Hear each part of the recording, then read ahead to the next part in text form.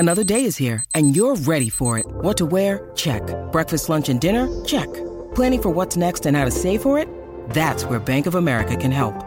For your financial to-dos, Bank of America has experts ready to help get you closer to your goals. Get started at one of our local financial centers or 24/7 in our mobile banking app. Find a location near you at bankofamerica.com/talktous. What would you like the power to do? Mobile banking requires downloading the app and is only available for select devices. Message and data rates may apply. Bank of America N.A., member FDIC. With threats to our nation waiting around every corner, adaptability is more important than ever. When conditions change without notice, quick strategic thinking is crucial. And with obstacles consistently impending, determination is essential in overcoming them. It's this willingness, decisiveness, and resilience that sets Marines apart. With our fighting spirit, we don't just fight battles, we win them. Marines are the constant our nation counts on to fight the unknown. And through adaptable problem solving, we do just that. Learn more at marines.com. Lions fans, this is the podcast you've been waiting for. The show where the Kool-Aid runs blue, faces turn red, and rose-colored glasses never go out of style. This is the Detroit Lions Podcast. Your Detroit Lions and Reddit connection. And now, two guys whose 40 times qualify them for a Matt Patricia defense. Chris and the Riz. Hey, Heidi-ho, Lions fans. Welcome to the Detroit Lions Podcast, episode 470.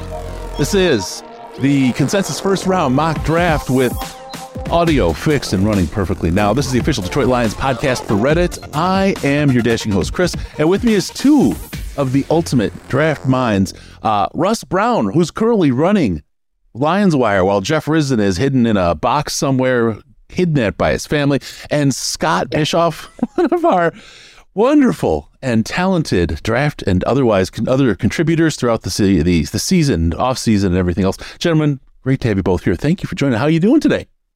I'm good, Russ. I'm doing really well. Yeah, no, I'm good. I wouldn't say I'm running Lions Wire. Jeff's still been doing a lot of the work, but no, it's all is good. Let's be honest, Russ. Riz never did any of the work. I mean, he's claimed it. He's not here. He can't defend himself. We can say whatever we want. Scott, I know what you were saying before the show, but not about Riz. I had a lot to get off my chest. I really did. No, he's good. I'm happy. I'm happy to be working with Russ again. We did a little. We had a little fun last year at Woodward Sports, and yeah. So we're here. So I'm happy to be here. Yeah. So the audio issue in the beginning, apologies, everybody. Yes, blame Jeff. That's always the plan. We got a lot to talk about today. It's a big show. We got 32 teams to get through. We're going to walk through the first round of the 2023 NFL Draft. We're going to explain who we think is picked, why, by whom, all that stuff, and a whole lot more. Scott, Russ, are you guys ready to go? Yeah. Okay. Let's kick this off and break it down. Finding that groove. I feel like I had a little discombobulated early with the old the audio thing, and I apologize. Everything worked great until we went live.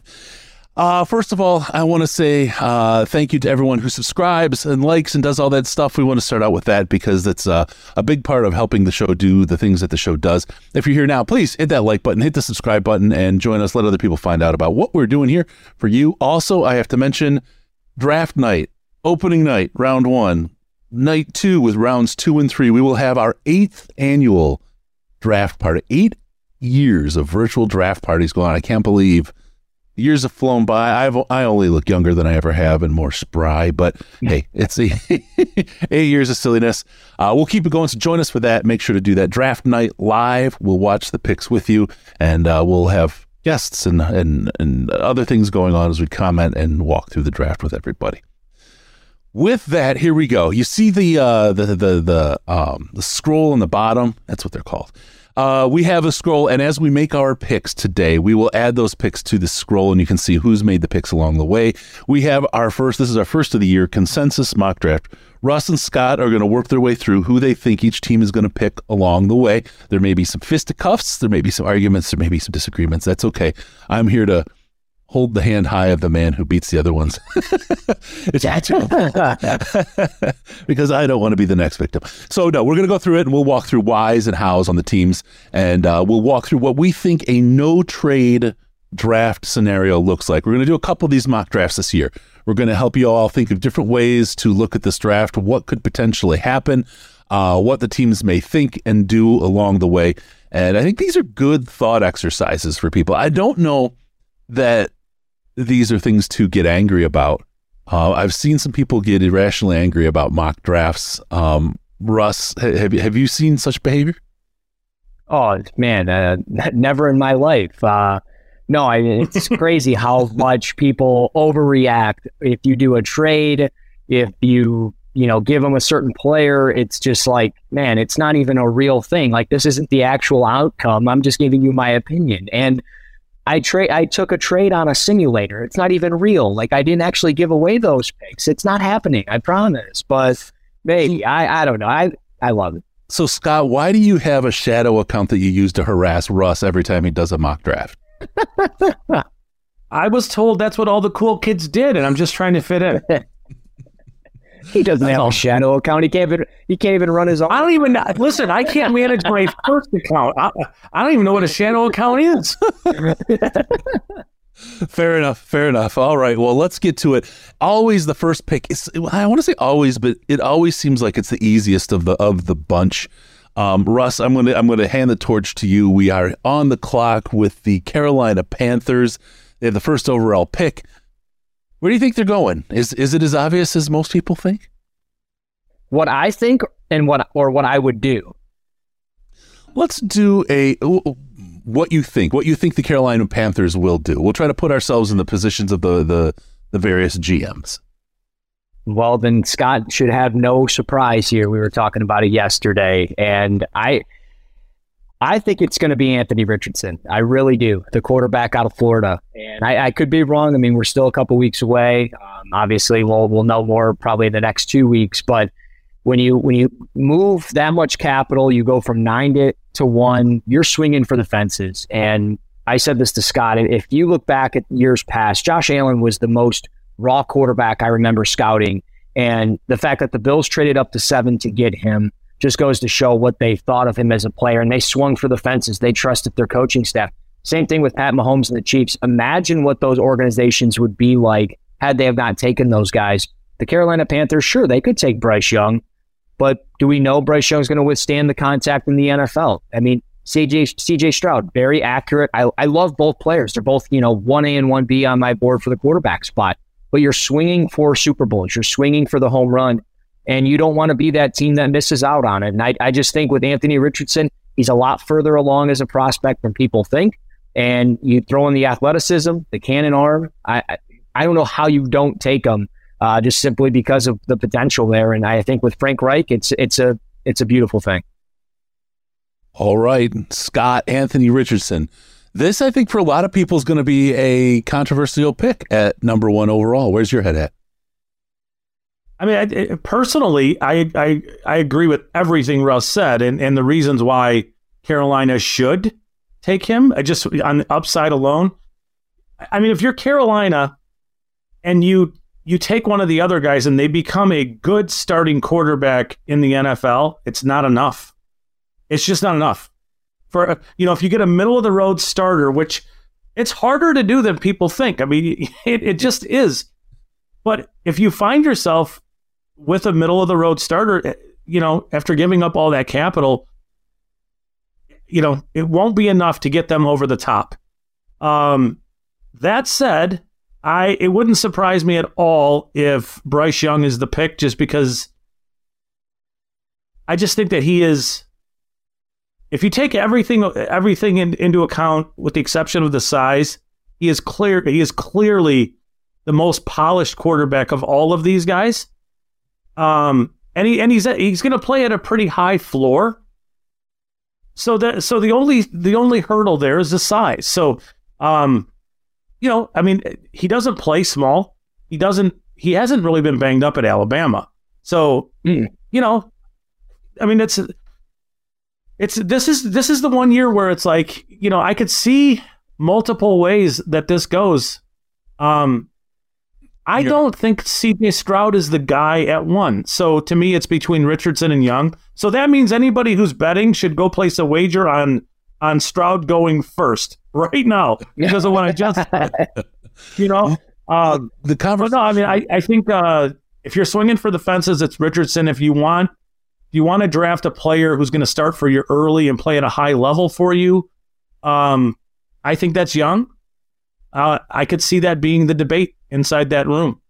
You know, it's really a debate of high floor versus high ceiling, and I think that's what you're chasing here, and you have to sort of put yourself in the mind of the Carolina Panthers, and are they willing to bet, and are they in a position as a front office to bet on the high ceiling, or do they need to bet on the high floor? And that's where I think what really informs their decision, which is why I'm here just as the roast master. But I'm on CJ Stroud first, so we've actually, you know, but my vote doesn't count.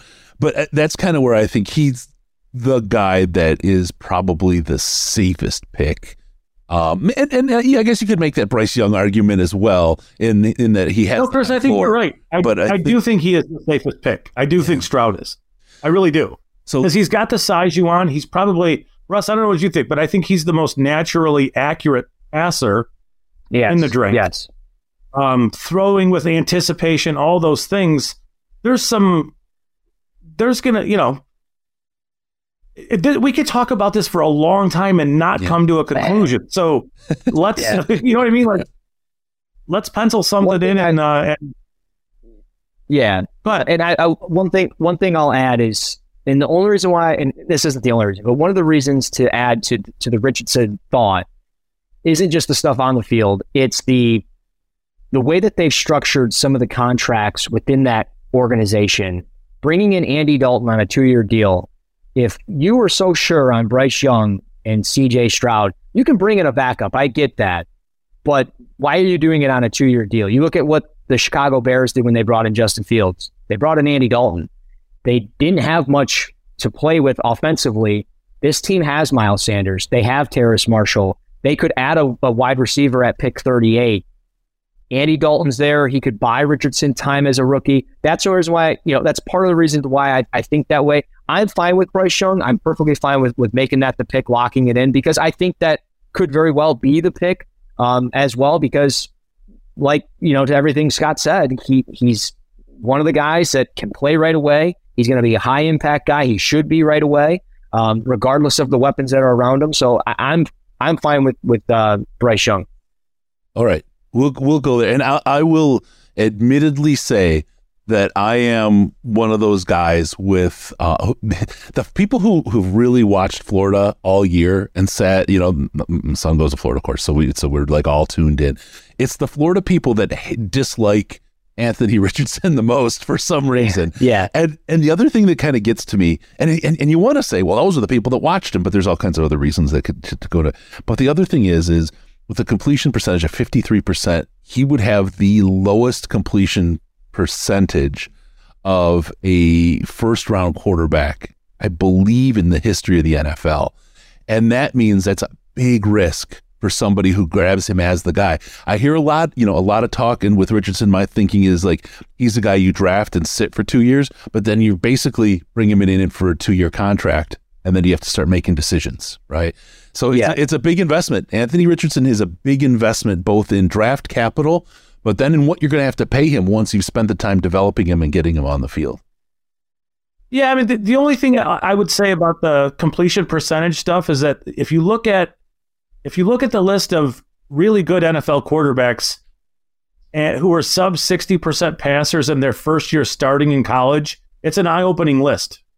It includes Joe Burrow and Russ Wilson and Matt Stafford. I'm forgetting a whole bunch of them, but it's a who's who of quarterbacks. So, you know, we have to remember that Richardson is a 1-year starter, and he is going to grow as a player, and it's almost unfair to compare him to an older quarterback. because he just hasn't. He needs more reps. That's that's just kind of where it is. Yep. All right, we'll move on to Houston and not the Astros. The Texans are up. Risdon is sullying the Houston area as we speak with his presence, jinxing their pick. Scott, let's go to you first. Who do you think Houston looks for at the beginning of the second overall pick of the draft here? Okay, so you would really think they'd be going quarterback. But they also have to, like, you have pick 12, right? So you're not forced and absolutely wedged into territory where you absolutely have to take one. Secondarily to that, is the Deshaun Watson saga was pretty rough.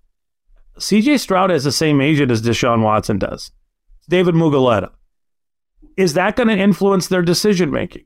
Are they going to be leery of dealing with Mugoleta, if they draft Stroud? I don't know. But conventionally, you would think that might be a touch problematic. I don't know. If it's tough. Just pull the trigger. Say it. Do it. No, I could see you. Honestly, I could see Houston passing on quarterback and then trading up from 12 to take like Will Levis, coming back up to 6 or 7 and do it. I could see that being the play, more than them just sitting there and taking a quarterback. But for our purposes and for really, if we're trying to be realistic, you kind of have to take a quarterback. And at this point, I think you're taking CJ Stroud just because, you need some sense of quarterback play that maybe Richardson won't get to. And I'm as big a Richardson guy as there is, but this seems like a franchise that might not be willing to take on that kind of a risk given what they just incurred with Deshaun Watson. Whether there's anything to that, I don't know. Russ, what do you think, man? No, look, my first mock draft of the year was the day after the Super Bowl. It was with Cover One when I was there still, and before I made the switch to Fantasy Pros and Lions Wire, and I had them taking Will Anderson at 2. I had them going edge rusher at 2 because I think there's a realistic chance that that's what they do, and I thought that through this whole process because you have the draft capital to move up, and even in this scenario where we're not going to make the trades, I already know how our board's going to, I don't know because we haven't predetermined anything. This is organic conversation, but I already know that one of these quarterbacks is going to be there at 12. And even if they were able to move up, I mean, who's to say that they don't take 12 and dangle it for Lamar Jackson? I mean, who's to say they don't do that? I mean, there's a possibility that happens. And nobody's even talking about that. So I think with DeMeco Ryans, the way that this team's going to be built, it's a defensive guy. He's going to want a defensive player. You have an opportunity to get Will Anderson, even if you want to take Tyree Wilson. I mean, Tyree Wilson fits the mold of 49ers defensive ends that we've seen over the years. Eric Armstead, Horace Buckner. We're talking about these long, big edge rushers. That's what he could fit for in Houston. So I think edge rusher is very much in play. And if that's what Scott wants to do, I'm for it. I'm with the same mindset that agent with CJ Stroud, all that stuff. I think you can connect dots there. And I think it's one of those where, hey, our guy's Bryce Young. I mean, 2 weeks ago, everything I heard is they were circling for Bryce Young. If they don't get Bryce Young, they could very well change what they're going to do. So I think that's a logistic thing or a realistic chance. And I mean, it's starting to come out now. I mean, it's coming out into the media now that could actually happen. I think it's a realistic option here. And part of it too is, and I know we got to move along, but like, I think there's been a conventional way that people think this first round is going to go. And I am not so sure that on draft night, people aren't going to think, wow, this is totally different than everybody had been, projecting for weeks. And it, like Russ is saying, it wouldn't surprise me if Houston was not in on this quarterback group and they took an edge rusher like Tyree Wilson or, I don't love Will Anderson like other people do, and it's a whole other conversation. But like, I could see them making that pick, an edge rusher. Well, and look, I could. look at last year. They didn't have D'Amico Ryans as the coach, but they still had the same front office in play. And we didn't think they were going to go Derek Stingley there at what was that, pick 3 or 4? And they ended up going Derek Stingley. We all thought offensive lineman. I mean, we all thought it was going to be offensive line, defensive line, and they ended up going with the corner. I mean, this could very well be the pick. And again, if you want to go Tyree Wilson, I'm for it. It makes sense. The buzz has been generating enough that he is probably the busiest player in the top 10 right now. He is going to meet with every single team in the top 10, and for good reason. And if the Houston Texans are meeting with them, I mean, why would they be doing that other than the fact that they might be taking him at 2? To me, he's a good fit for a new head coach. The power defensive end could do a lot of things. I know we've already blown this mock up. But we have to think, a little bit outside the box, because I don't know that it's going to be, as much as everybody wants to talk about 4 quarterbacks in the first 5 picks and all this stuff. I don't know. It doesn't happen. It doesn't happen. And this is a really strange draft from a talent perspective, right? Normally you say, oh, it doesn't happen because there's a clear, I'll just use him as an example. Calvin Johnson, wide receiver, big wide receiver. That's an absolute top 5 guy 100% of the time. You don't see that, right? Will Anderson, there's questions. There's questions around him. Anthony Richardson, he is a high ceiling, low floor potential player. You really don't know what you have there. There's a whole lot of gambling at the top of this draft, which means that things can get crazy. And it really comes down to who's sitting in that GM seat and what's their taste for risk. I'm totally willing to go Tyree Wilson if that's where you guys are. I just feel like if I'm sitting in the chair in Houston, I need my guy. I need my quarterback. And you're right, we could probably trade around and get it, but I feel like CJ Stroud is probably the most well-rounded guy that you can build your team around for a number of years and be in pretty good shape. I feel like from a risk perspective, Houston would want to be there, right? But I'm totally not. My vote again doesn't matter. I'm just talking. But what if they let's say they like Will Levis, which sounds absolutely bananas, right? But you're not taking Will Levis at 2. But you might be coming up to, say, 7, 8, 9 range if Will Levis falls to that point. And, if you're Houston and you walk away with Tyree Wilson and you've traded up to get Will Levis, I think you've added some talent. And it's just a matter of, do they like the quarterbacks? Can they get over the Stroud agent thing? I know that sounds like nonsense for a lot of fans, but it's a thing. Once an agent burns you, you're really not going to want to deal with that guy. He's shown you he's difficult, right? So, yeah. But I think there's, Chris. I think that Stroud is the most logical pick they could make, but it's the Texans. So, I do think they're trying to reset with defensive coach, and a lot of times when that happens, they you throw them a bone. Yeah. And help them. And to me, that's Tyree Wilson in this draft. All right. That's it. The experts have spoken. Tyree Wilson locked in. He is number 2 for the Texans. We move on. Arizona, number 3. Obviously, they are straight up in for a quarterback now. And CJ, I joke. This really blows up their phones, right? If Tyree Wilson goes second, then the world is on fire, because we knew that Arizona's phone lines are already going to be hot. But when you're now looking at Anthony Richardson available and CJ Stroud available, I think things are going to be going crazy in Arizona.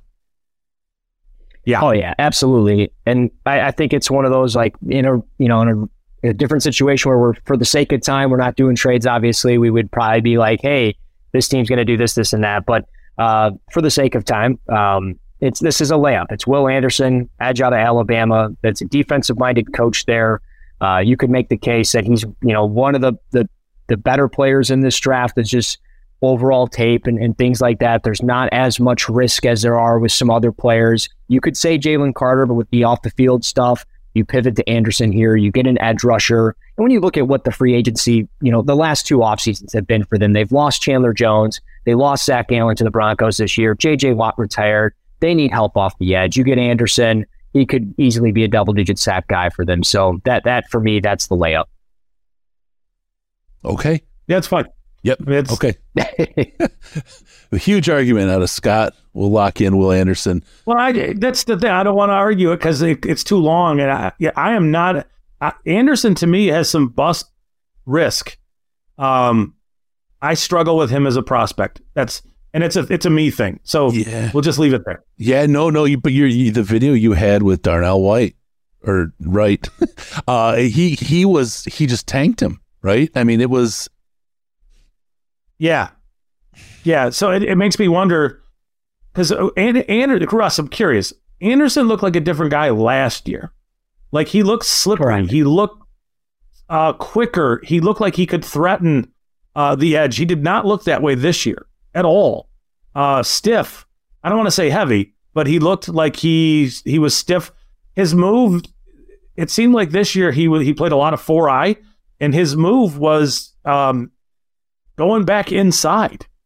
You know, I didn't see him threaten around the corner like you would want to see from a person being compared to like Von Miller kind of stuff. And that's where I am. It's confusing. He's one of those players that I just have a hard time. It is what it is. Moving on. There you go. All right.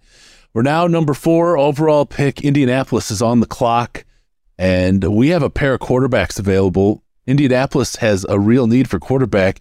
Are you guys telling me that they're going for kicker? Is this what we're after?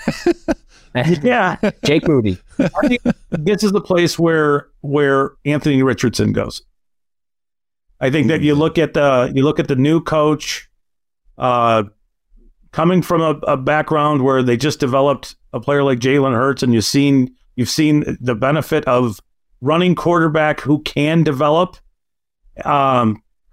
This is a home run for Indy to get a player like Richardson. I completely agree. I completely agree. I love the fit for him there. If he ends up falling to that spot, I think it's a great landing spot. They can figure out the veteran QB thing for a year, and they can figure all that out. And that said, I love the RPO style stuff that's going to be ran there. Same stuff that they ran in Philly with Jalen Hurts.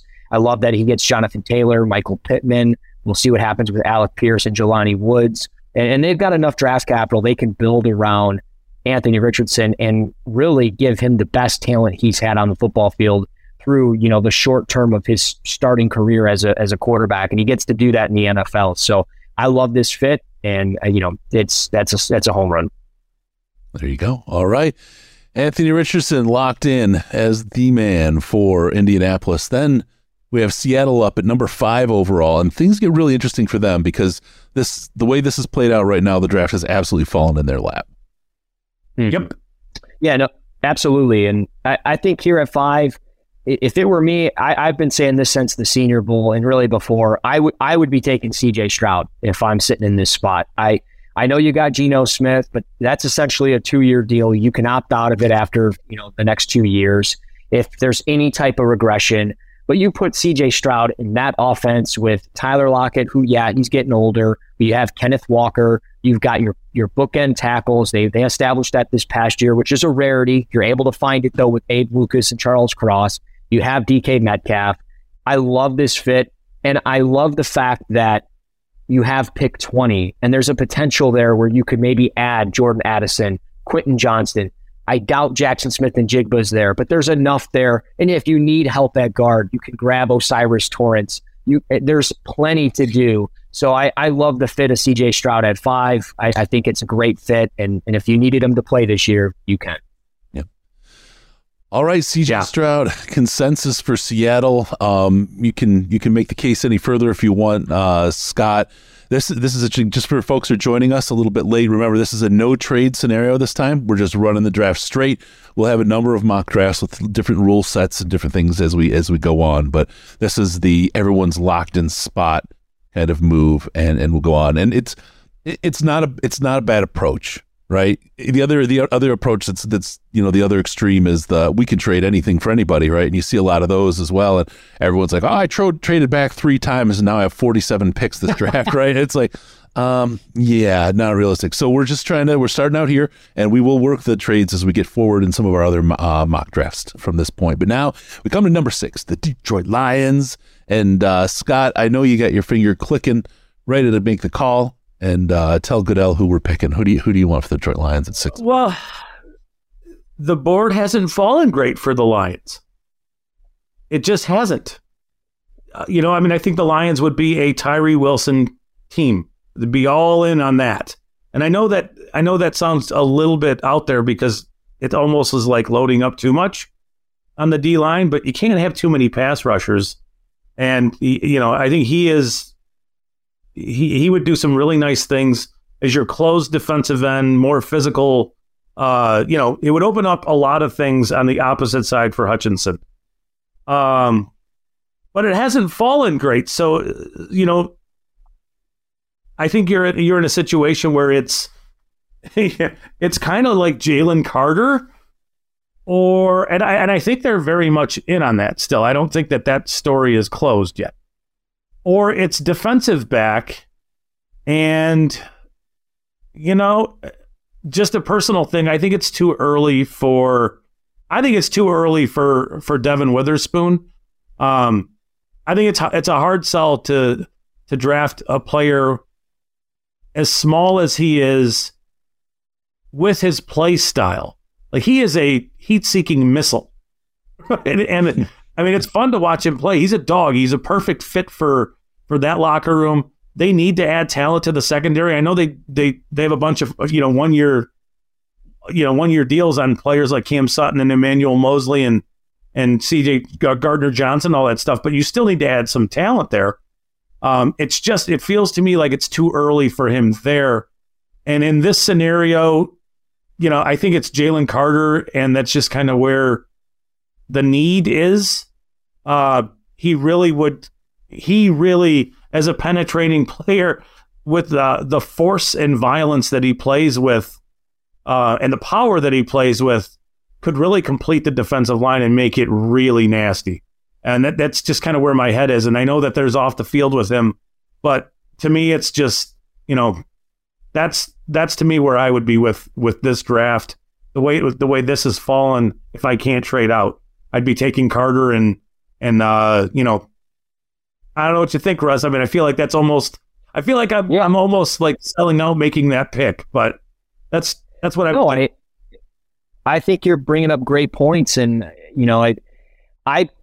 I would be a little, I don't know. I'm so torn on this because he's so talented of a player. I would just be a little surprised if he was the pick.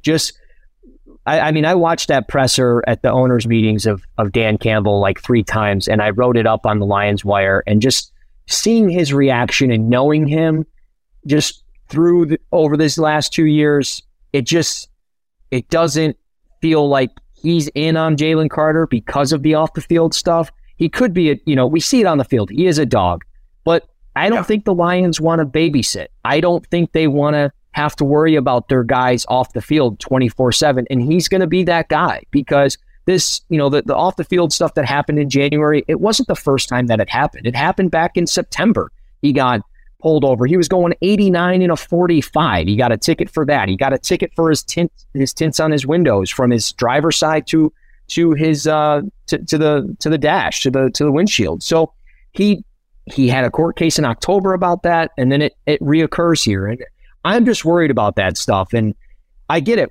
They're kids. They're 21 years old. I completely understand it. But you're old enough to make money for playing the game in the college level. You got to be old enough to make the right decisions. And that's the reality. I'm not going to sugarcoat it. But at the same time, I get it. He makes so much sense for what they're trying to do. And the luck has kind of been that the best players in the draft have been falling into their lap the last 2 years. So I'm fine with it. I'm with you. I think corner's a little too soon with Witherspoon at 6. I would love Christian Gonzalez, but even then, I think it's a little bit too soon just because of Jalen Carter. And I agree with your points. So I'm gonna say Carter. I'll agree there. So, and Chris, you've taught me this. You've told me this and explained this to me. And I think that there's so Chris, you explain what the Lions look for in football character, and after I'm done, explain that if you can. But the thing that has happened is that Brad Holmes and Dan Campbell have shown us that if Jalen Carter can be trusted with football character, they're going to figure that out. And if they're comfortable with him as a football player, they'll pick him. And if they're not comfortable with his football character, they won't. And we trust them to make that right decision. Chris, explain to everybody what football character means to the Lions, Dan Campbell and Brad Holmes. I think it's a really important piece. In a word, it's work, right? Do the work, put in the work. Whether you're a coach, a player, or anybody, work. If you're not going to do the work and you're not going to put in the work, they start to have a concern. I think, though, beyond that, and this is where, you can look at where he's at and say, no, we can excuse it. But here's something that I don't know if the Lions are willing to, a bite they're not willing to take. It's not necessarily of the things that he did, but if something happens now, you took the guy that did all those things, right? And whether you can defend him then, now you have to defend something different. And I don't think the Detroit Lions are a team that want to have to do that, right? Like if J-Mo gets in a racing situation, gets a ticket, whatever, right now. Okay, look, that's not his character. It's something different. That's you have a whole press release. You have a department that's ready to work the spin on that. But when you took the guy that already had that history, that's a lot of spin. That's a lot of work, and that's something I don't know really from Sheila's perspective and Dan, the rest of them too. They have that sense that character beyond football character is really important to this team, and I think. You talk about character, it's tied to that kind of image. They are very image conscious about what they want, what their team is and who they have on that team. And to have to go to defense for a guy like Jalen Carter, I'm not really saying, oh, it's all these bad things, right? I saw the video and I posted it on Twitter and it had tons of interactions. It was crazy. I didn't make an assessment on it because you watch that video of him on the night of the accident, you could paint whatever story you want on Jalen Carter there. You could say, see, he did X, Y, Z, he's a bad guy. Or you could say, see, he did PDQ, and he's a pretty good guy. It's just a young kid making a mistake. Whatever you're painting your predilections, your thoughts on this guy, and everyone's seeing the same thing. I remember way back when I did my psych degree, there was something, I won't go into it, but there was a study about just this type of a situation. And it's really, this was just a replay of that whole thing in my head. I just don't think that beyond what the football stuff is, I don't think the Lions are comfortable being in a position if something happens, having to defend him, knowing what's already happened. That's really my take, but I'm here just to arbitrate, right? When you guys have a disagreement, you're both on the Jalen Carter train, it seems like right now. But just from a work standpoint, from a play standpoint, you don't do the things that he does unless you work at being a football player. You know what I mean? It's not, you just don't roll up on Saturdays and just blow up, SEC offensive linemen the way he does unless you're working at it. But it's what you're saying is probably more important than anything. And it's the end that they're going to have to get to. What is the off the field? And the beauty of the whole thing right now is I trust them to make the right choice. And to me, if they pass, it's because they just weren't comfortable with him as a person, as a player to bring into their organization right now. I'm good with it. I think some team is going to get a great player in Jalen Carter. And they're probably going to get him at a little bit of a discount. And just I don't want to say Lions luck, right? But to the despair, to the problem of every other team, he's going to turn into be a wonderful individual and all that. The thing that really kind of makes me pause is when you talk about the work side of it with Jalen Carter is pro day, right? You think about what happened. You say, okay, he's a good kid, and I'm not saying he's not. Right. So please, folks, don't get worked up about this. I haven't portrayed him as a good or a bad kid or a problem or not. Right. I'm just kind of looking at this very broadly. But after everything that happened, the one thing you have control over as a player is your pro day. You can't control what happened with the police or the press or what people are saying. The one thing you can do is go out there and show that you are grit, you work, you are football, and you are the player. He instead put on 9 pounds and couldn't complete drills. Yep. That now says, are you willing to roll on that as well? Because you're kind of connecting a couple dots in the trend. You have a trend line that's not heading up right now. I feel like that. I mean, look, if Tunsil the gas mask this is what he is, right? Then and he falls the way he does. I mean, I feel like Jalen does as well, or at least past the lines. That's just my perspective. I think he's a great player. I think he has a lot to offer. So if you guys were to say we pick Jalen Carter as the Detroit Lions, I'm not going to argue it. I can see that happening as well. It's all the outside of football stuff that I think makes the team pause before making that choice. So at this point, make an executive decision and tell us that Jalen Carter is off the board. Right? I mean, you can't. Making me the bad guy. I can't. You're right. I can't. It's not being the bad guy. It's just being the realistic guy. Yeah. I think you have a reach inside to understand the inner workings of what's happening there better than, clearly what I have going on. So, I mean, if you're telling me that you think Jalen Carter is off their board for all the reasons you just laid out, which was pretty compelling, then I think that it's one of those things that I've just wasted 5 minutes of everybody's time making that pick. And maybe I need to rethink something. Seriously. The first time, Scott. Don't worry about it. It won't be the last. I busted time. I will absolutely go with what you guys believe. I think that this does pull him off the board for the Lions. I could be wrong. I just don't see that in the soul and the character of the people making the picks. And again, it's not a judgment on what. All right, we're going Devin Witherspoon. We just made a different pick. That's what we're doing. Russ, did we do that? Yeah, that's fine. That's the guy that I'm starting to believe is their guy. That's what I'm starting to feel. And I think it makes a lot of sense as everything that we talked about, football guy, grit, getting after it, a guy that put in the work. Witherspoon put in the work. He had a bad hamstring. He couldn't work out for like the last month. And I get it. I completely get it. As far as it's a little early, I'm completely on board. And I have Christian Gonzalez as my top corner, but Dre Bly's out there catching passes with Witherspoon today, smiling and laughing like they're going to Easter Sunday together this weekend. And it's like, I don't know. He just kind of feels like a Lions type of player for everything that we're talking about. Yeah.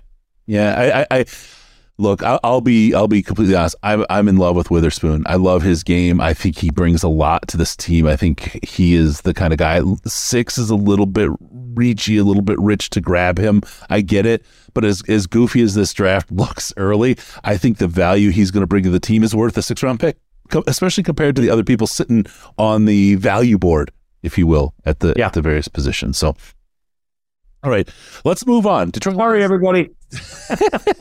Detroit Lions take Devin Witherspoon. We move on to the Las Vegas Raiders. And I think I know where I go, but where do you guys go? This one's me, huh? Yeah, well, for it, brother. No. What? Man, this one's tough. Jalen Carter staring me in the face. Will Levis is there. But, I'm going to go with the guy that I could see wearing the black and silver, the Raiders colors, everything about it. I'm going to go Christian Gonzalez, the corner Oregon. That would be the guy that if I were them, I would take him. They need help in their secondary. You got to try to limit guys like Justin Herbert, potentially Russell Wilson in Denver, and obviously Pat Mahomes in Kansas City. You got to try to stop those guys as much as you can to at least give your offense a chance. And I know they've got Jimmy Garoppolo, and they could very well go Will Levis here, but I think you want to have Garoppolo and boost some confidence around him, show, hey, you're our guy. We don't need to bring in a backup quarterback right away, even though I know they're doing their due diligence on the QB position, but Gonzalez is staring me in the face. I love the athleticism. I love the length at the catch point that he plays with. He's super aggressive there.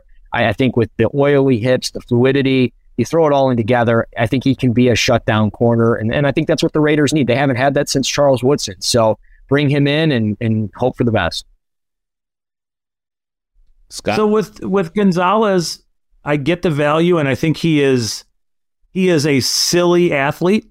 Like, it is just ridiculous to watch him run routes for receivers and pattern match and all those things.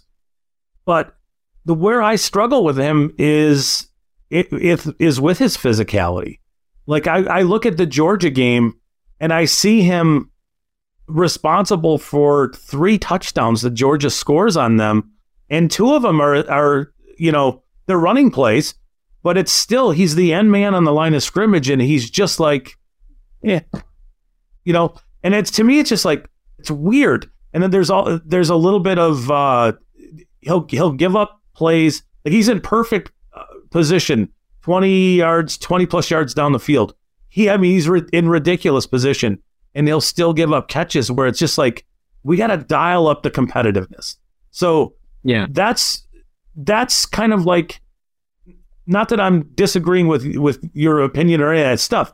I don't see him as aggressive as I want him to be, because he's in position so much because of how he moves. Yep. He moves like a rare guy. It's just, I want him to play more fiery. Yep. That's about it. Everything else, I totally agree with you. I think it's a good fit for where Vegas is. If they're not going to address their O-line, Gonzalez is a fine player. And just a quick shout out. Yes, I know there's folks that are not in on Witherspoon at that position. There's no trades right now, and we're trying to find the best prospect on the board at that spot, and we kind of talked ourselves out of Jalen Carter, trying to put ourselves in the head of... We had a good conversation about things that they're likely doing. Yeah. This conversation they're having. Yeah. I saw Kayvon Thibodeau at this exact moment. Yeah. I saw Kayvon Thibodeau come up in the conversation, and there's an example from last year, a guy who had less red flags, right, that they weren't interested in. Now, Hutch was definitely a much better player, I think, and we've seen that year on year. But at draft time, that was not as assured as they thought it was. All right, so no trades. We're looking at potentially Christian Gonzalez to the Raiders. Bish, are you in on that? Yeah, it's fine. It's like I said, he moves unlike any other corner in this class. It's ridiculous the way he moves. Russ, you described him with oily hips. He could be an incredible dancer. He really could be. Maybe there's a future there. The running is in the family. He moves crazy. Can you get him a little more competitive? And if you can, great pick. It's a good position for him. I do think they need offensive line help, but are we in a place where it's a little early for this particular group of O-linemen? And I think we're getting to a point where they're going to start to come off the board. It's fine. I agree with it. It's fine. Yep. Okay, cool. We'll move on then. We go to Atlanta at number 8. Any quarterbacks on the board? What do we do? Who are we at, Scott? What do you think for our friends down in Atlanta? So I have them needing an edge player, a wide receiver, a cornerback, and a quarterback, right? And maybe like linebacker later.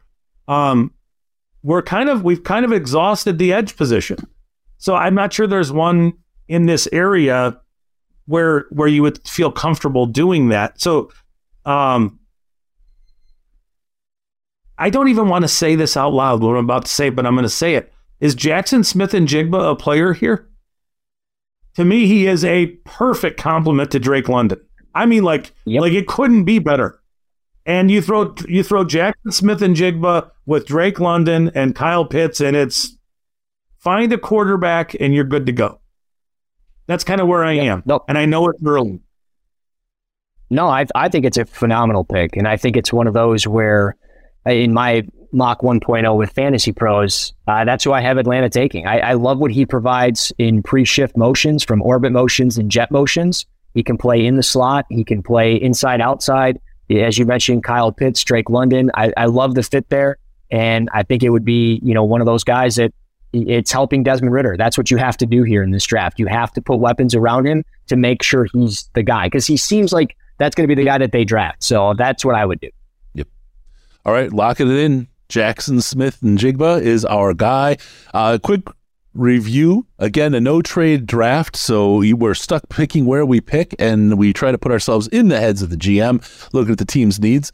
Started out with Carolina taking Bryce Young, Houston taking Tyree Wilson, Arizona with Will Anderson Jr., Indianapolis took Anthony Richardson. Seattle took C.J. Stroud. The Detroit Lions took Devin Witherspoon. Las Vegas took Christian Gonzalez. And Atlanta took Jackson Smith and Jigba. There we go. We're now on to a pick that this is one that's going to drive people nuts, I think. And I think it's going to drive me nuts, but it is the world we live in today, in the imaginary world that we're doing in our mock draft. We have Chicago picking at number 9, having traded with the Carolina Panthers before we started. Russ, where are you at, man? Number 9.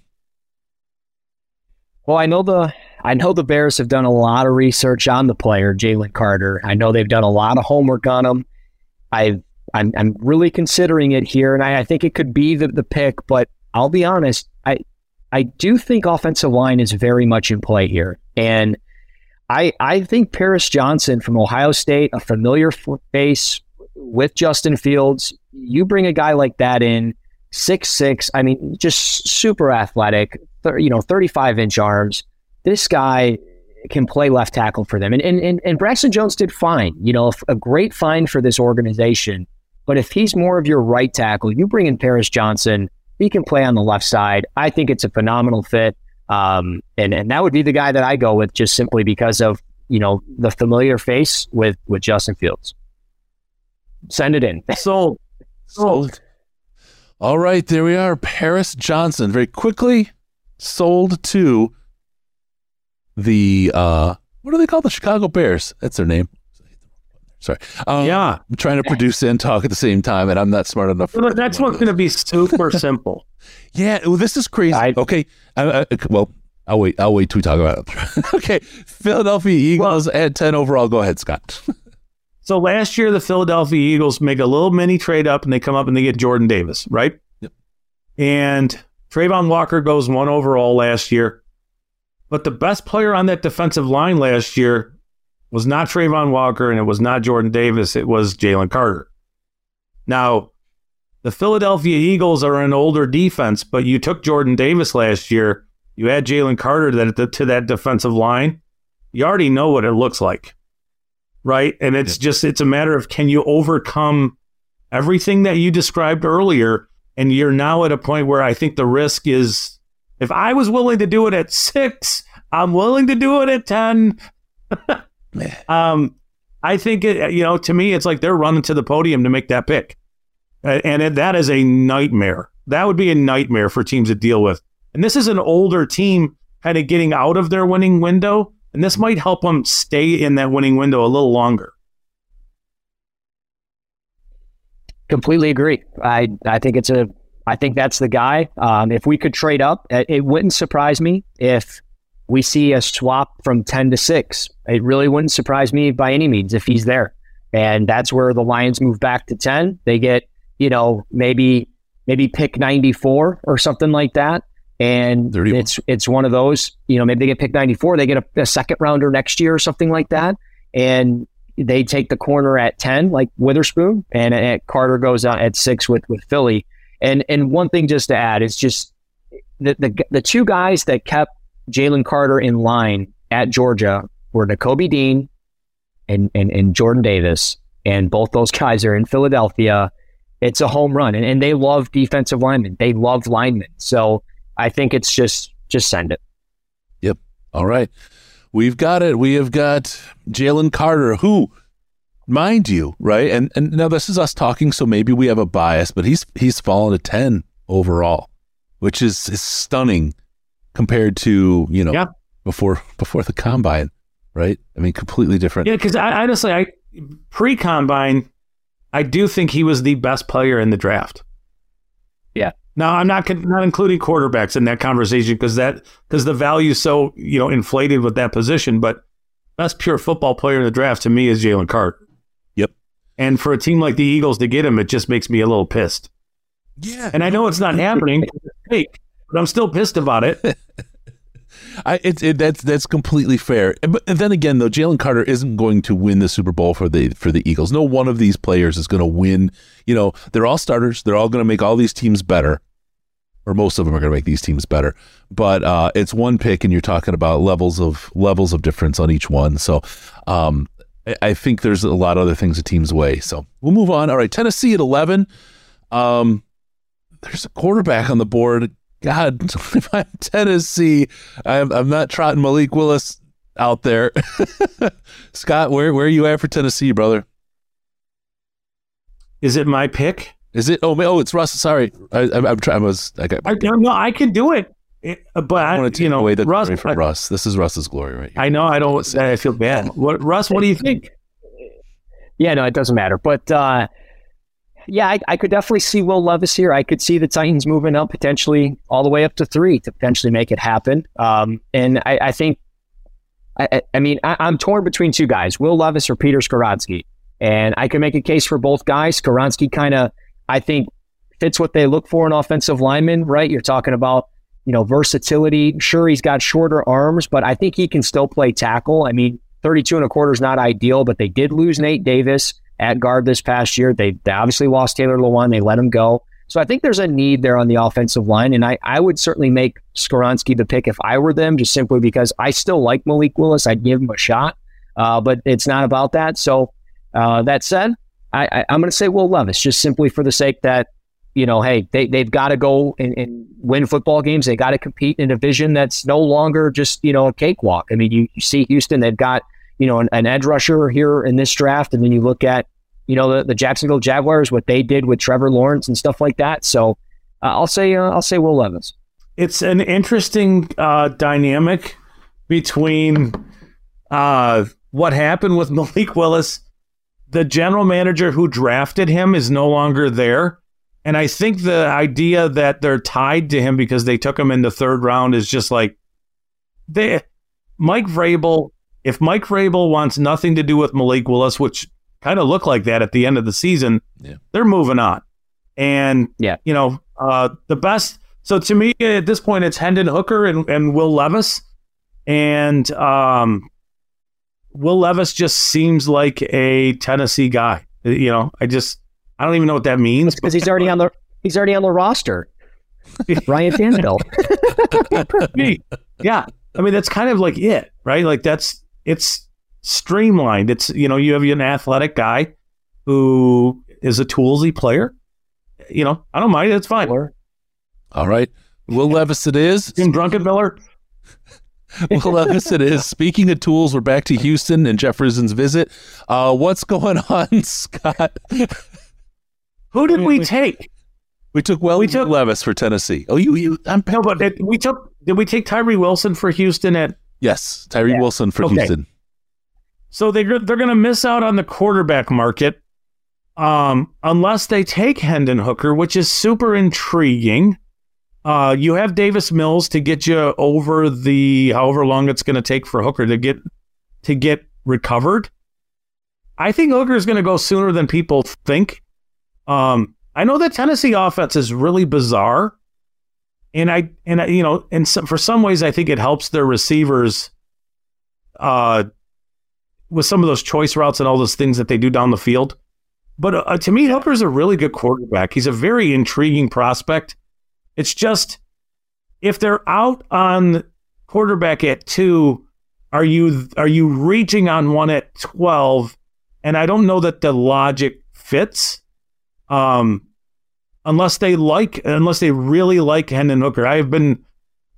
It makes me wonder, but I think at this point it's O-line, D-line, edge is always, in the equation. You have Laramie Tunsil. I do think you need some O-line help. Is it too soon for a player you might consider as a right tackle? Maybe not. It's Darnell Wright to me is in this is about the range where I think he'll be, where he'll be considered. I think he's a starter from day one kind of thing. Agree. I think you could do a lot worse than address your O-line and your D-line with a guy who's sort of the new coach is all about that. So to me, I'm looking at Darnell Wright and thinking that's a nice way to start as we go. Tyree Wilson, super physical defensive end, and right tackle, super physical, maybe one of the most physical players in the draft. Darnell Wright, I know it's a little early, But to me, that makes sense, and it's a good start for Houston. Now, Russ, we talked about the fact that they've got the capital or whatever to grab a quarterback, and that's why we went with Tyree early. Do you think they go quarterback, or are you thinking they're going to protect what they've got with a Darnell Wright type right now? No, I love this fit. I really do. And there's I don't think there's a team in this draft that has more draft capital than the Houston Texans. I genuinely believe the Texans are going to follow what the Jets did last year and end up with 3 first-round picks. And I'm going to be honest, the Ravens have said, hey, we want more picks. They might trade out of the first round completely. It's a big jump, right, from 22 to 33, but they could get a ton of draft capital. And we used to say the Texans don't, I know in this mock draft, we're not going to do it, but the Texans could move up into pick 22 or something like that and get Hendon Hooker, Darnell Wright, and Tyree Wilson, and everybody's going to say they won the draft after one night. And I love this fit because you just looked at, you mentioned DeMeco Ryans, a defensive minded coach. You're going to get a guy that he would probably love to play as a free technique in the middle of his defense. And, he's going to get him at right tackle. I think Titus Howard's a bit of a liability there. You have to get protection for either Davis Mills or the next guy. I love the snatch trap technique that Darnell Wright has, heavy hands. I love the fit. I think it's a home run. Sold. I'm bitter because I really, really, really, really wanted him in Detroit at 18. Yeah. I think that's a very, very special player. I think, and what he gives you as a team for leverage with the upcoming contract with Decker, as much as I love Decker, what, he's 30 right now, right? You start thinking about that, and here's a guy that can play guard immediately, can kick out to right tackle, and you can bring Penei over, who's shown he's class at left tackle. That's when he got in that fight and beat Aaron Donald's ass. I mean, he's a guy that can go do that, and it gives you all kinds of ability. It gives you backup. It gives you a lot of juice on that line to pick up a guy like that. So I hate to see him go, but there he is, the Houston Texans at 12. We are with the New York Jets at 13, and that is which one of you is the odd one? That's me. I'm the odd one. Thanks, Russ. I got to write this down. All right. At 13, the New York Jets are in the mix. Go ahead, Russ. Yeah, the guy that they've met with, I think, the most from the offensive line has been Broderick Jones from Georgia. And I think he fits what they're looking for. Mekhi Becton is, I think his days are numbered there in New York. They need to figure it out on the offensive line. We'll see if they even have this pick if the Aaron Rodgers thing ever happens. But that said, you're getting a highly athletic tackle. He's got the desired foot speed to handle faster pass rushers. You love the long arms, almost 35 inches. I like the way he operates in space for a player that's 6'5", 311. Like, he can really pull. The biggest thing is he's just considered raw. I mean, only 19 studs in his collegiate career. I think his hand speed and timing with his punch could be a little bit faster and more consistent. But overall, I think the tools are there, and you put him in there, and he can be a potential plug-and-play guy for you, and he'll learn as he goes, right? Like, that's the thing. He's going to be a guy that needs the reps, the pro reps, and it's what the tackle position is. You're never going to learn it in practice against the practice squad guy. You're going to learn it by playing against Aaron Donald and the J.J. Watts and the Von Millers and stuff. So I think he makes a ton of sense at 13. Yeah, I mean, anytime you're addressing up front on either side of the ball, I don't think that's a bad idea. Even if you have, like Chris, you were mentioning the Lions with Decker and Penei Sewell and adding a player like Darnell Wright at 18, and it just takes a tiny little vision to see in 2 years, you're set at offensive tackle for a long time. And in the meantime, he could play at right guard for you. You know what I mean? Like, there's versatility there. Yep. It's just that's the value in hitting the offensive line and defensive lines, building out from the ball. It's fine. I mean, it's a good pick, and I don't know what they're going to do with Becton. I don't even know if they know what they're going to do with Becton. They need help. So it's a good pick. It works just fine. And we landed on Broderick Jones, right? Is that what I heard? Yep. Yeah. Okay. Good. Sorry. Doing a little production while we're talking. Just want to make sure I don't mess this up. Okay. So the New York Jets take Broderick Jones, offensive tackle. We move on then to the even up guy, Bish. You've got the New England Patriots on the clock. Who are you looking at? I know they've shopped their quarterback quite a bit. But rumor has it. Yeah, it's a really interesting dynamic, isn't it? Like, what are they going to get in return for a player like Mac Jones? And would they be in the Lamar market? I don't know. For our purposes here, I think Brian Branch is where New England would go just because of how that nickel safety, whatever position you want to call that, the extra, defensive back who's really effective close to the ball. Branch is really, really good. I know he didn't test great, but it's one of those things where you don't care. As long as you're not asking him to play like as a deep center field safety, I don't really care what his testing is because his instincts are so good, and everything else about him, his game is really, really polished. He screams Patriots player to me. Yeah, Russ, I think that was a sound agreement with. Yeah, no, I could make a case for Peter Skoronski, but I completely agree. Brian Branch makes a ton of sense. Just looking at the defense there, Jalen Mills, Adrian Phillips. I feel like Adrian Phillips has been playing since 2004. They need to get somebody else in there at that safety spot. Miles Bryant's a restricted free agent, so I think it's a home run. Yeah, and I mean, as I'm thinking about it, as you mentioned Lamar, I have this. It seems like it'd be really funny to see Lamar and Belichick in a room together building out the offense. I just think that there's comedic value there waiting to happen. It screams cognitive dissonance, doesn't it? Like it just doesn't fit. But Randy Moss fit over there. You know what I mean? Yeah. He didn't sit in the room working out plays with Belichick every day. That was Brady's job. He was kind of the buffer, but that would be an interesting. But Belichick is 70-something years old, and the desperation at the end kind of stuff. Yeah. Yeah. Does he really need one more ring, though? Come on. After he needs one more for Kraft after Putin stole his. All right, let's go on to Green Bay Packers, FTP. They are picking at 15. We're getting close here to the halfway point. We're going to start rolling a little bit quicker, but we have Green Bay up on the clock. And Russ, this is yours, man. Yeah, I think this is one of the more overlooked players in their class. It's Miles Murphy, the edge from Clemson. And I get it, the production dropped this past year. I get it, he kind of runs hot and cold from time to time. His hands aren't always consistent. He's got actually really tiny hands. I got small hands. I say it on every show I'm on. I got white cats and sliders over here. And this guy's got 8.5-inch hands. But, he screams Green Bay. And you look back at, a few years ago, Rashawn Gary. These guys are almost identical as far as measurables go. I mean, Gary was 6'4", 277. Murphy 6'4", 268. Murphy ran his 40 in 4.51. His shuttle time was 4.28. Gary's shuttle time was 4.29. I mean, you just pinpoint it. He screams Green Bay. Gary's getting healthy. You put these two guys on the edge. I mean, I think it makes a ton of sense, and I think they run to the podium if he's there. There you go. Yeah, Scott. He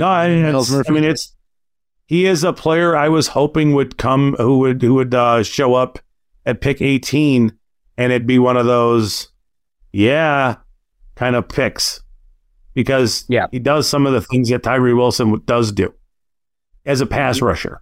Yeah. So,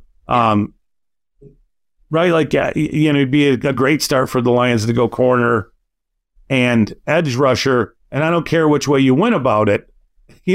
Like if you take Murphy at 6 and Witherspoon at 18, cool. Yeah, but obviously he's off the board. It's a good pick, and it makes sense. There you go. All right, Miles Murphy sold to the Green Bay Packers, and we move on to the Washington Red. Red Tails, the Communists of Washington. Who knows who owns this team anymore? Who knows what's going to be left behind? I have a feeling that Schneider's even going to steal the wallpaper off the walls before he goes. What kind of guy he is. Scott, put your mind in the Crazyville. What are you looking at there in Washington? So I think you're looking at needing corner. And at this point, you're looking at maybe Joey Porter Jr. or Deonte Banks. I I think you definitely need O-line. And if that's the case, you need a guard and you need a center. Now, I don't know exactly who their tackles are, but Skoronski, to me, is a player who, if he fails as a tackle, can play at a high level as a guard. And for the reasons of we're running out of high-end offensive tackles with some versatility, I think he's the pick for need and for what the future holds for them. So, to me, it's Skoronski.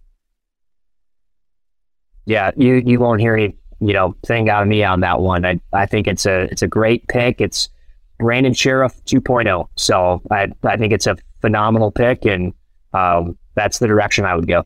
All right. As Lois would say, Peter Skoronski. He is out of there. We'll move on then. Pick number 17, we're over halfway. They are in with the Pittsburgh Steelers. And I'll tell you, the guy who had me fooled last year, Steelers coach at Senior Bowl, was all over Malik. I mean, he was on him like flies on Dookie. He was shoving Lions coaches out of the way to get close because he was so excited. I showed my wife that video, and I said, "You see the way he's looking at that quarterback? I would like for you to look at me like that." She too passed on you. So we moved. It didn't go well. She did. I didn't put that together, but that was pretty funny, Chris. I'll see you guys later. Honey, you did it. All right. Pittsburgh Steelers. Russ, this is up to you. Please save us from my terrible joke at Scott's expense. Yeah, no, if Skoronski was here, I'd run to the podium, and the way that they've the way Mike Tomlin's made it looks like he's looking at offensive linemen. I mean, he was essentially playing center at Senior Bowl practices during some of the drills, but I think Anton Harrison makes a lot of sense for them, but I don't know if it's too soon. I don't think so. He screams Pittsburgh Steeler. He's just fierce. He can move. He's got the length. I think he can play either tackle spot. And it seems like they're committed in making sure that Kenny Pickett takes the next step as a quarterback and getting better. And as much as it would be a feel-good story for Joey Porter Jr. to play in Pittsburgh, I mean, dreams aren't always reality, right? So I think Anton Harrison is just, he screams Green Bay, or Pittsburgh to me, excuse me. So I think that this one, it makes sense. Yeah, that's fine. All right. I'm excited about the next pick. All right, I'm going to grab him while we talk. And Scott, you have number 18. You're still recovering from the wound. I apologize. Go ahead and hit us with. Listen, the conversation that we had, I thought was really good because I was, admittedly pretty sold on Carter. And then you started talking and it was like, huh. And you changed my mind. And part of this is that we're informing ourselves. And Chris, I know we talk, and I know that you have reach to where your perspective on what they may do informs a lot of the way I think about what they may do. So, I think it's great that we can have this conversation about Jalen Carter, and I could have a bit of an entrenched position on it, and then within a few minutes change my mind when presented with really good information. So thank you. And I mean that. It was, hopefully for everybody else, it's a little bit of like, this is what it looks like when, guys get together, teams get together and start talking about prospects. And when there is this kind of stuff go on, this is the kind of way conversations happen. Like this, it's the way it goes. And the hard part for them, Scott, I hate to jump in and sorry to interrupt. The hard part for them is they have these conversations over and over a course of weeks. And how hard is it not to suddenly kind of convince yourself of something? I mean, you wind up with a Bay of Pigs situation in some situations, right? You convince yourself this is absolutely the right thing to do. Who would think anything else? This is obvious. You've talked yourself into kind of a corner, and to be able to do this at a high level and not talk yourself into a tough spot as a team over the course of weeks is an incredible skill that I think is undersold for a lot of teams. Yeah, it is. It is. I mean, I think we're now at pick 18, correct? Yes. Jamie Clark is channeling me. His crush is Adebawore. Bijan is super tempting. We're at 18. The Lions are on the clock. Scott, you have the card on your hand. What does it say?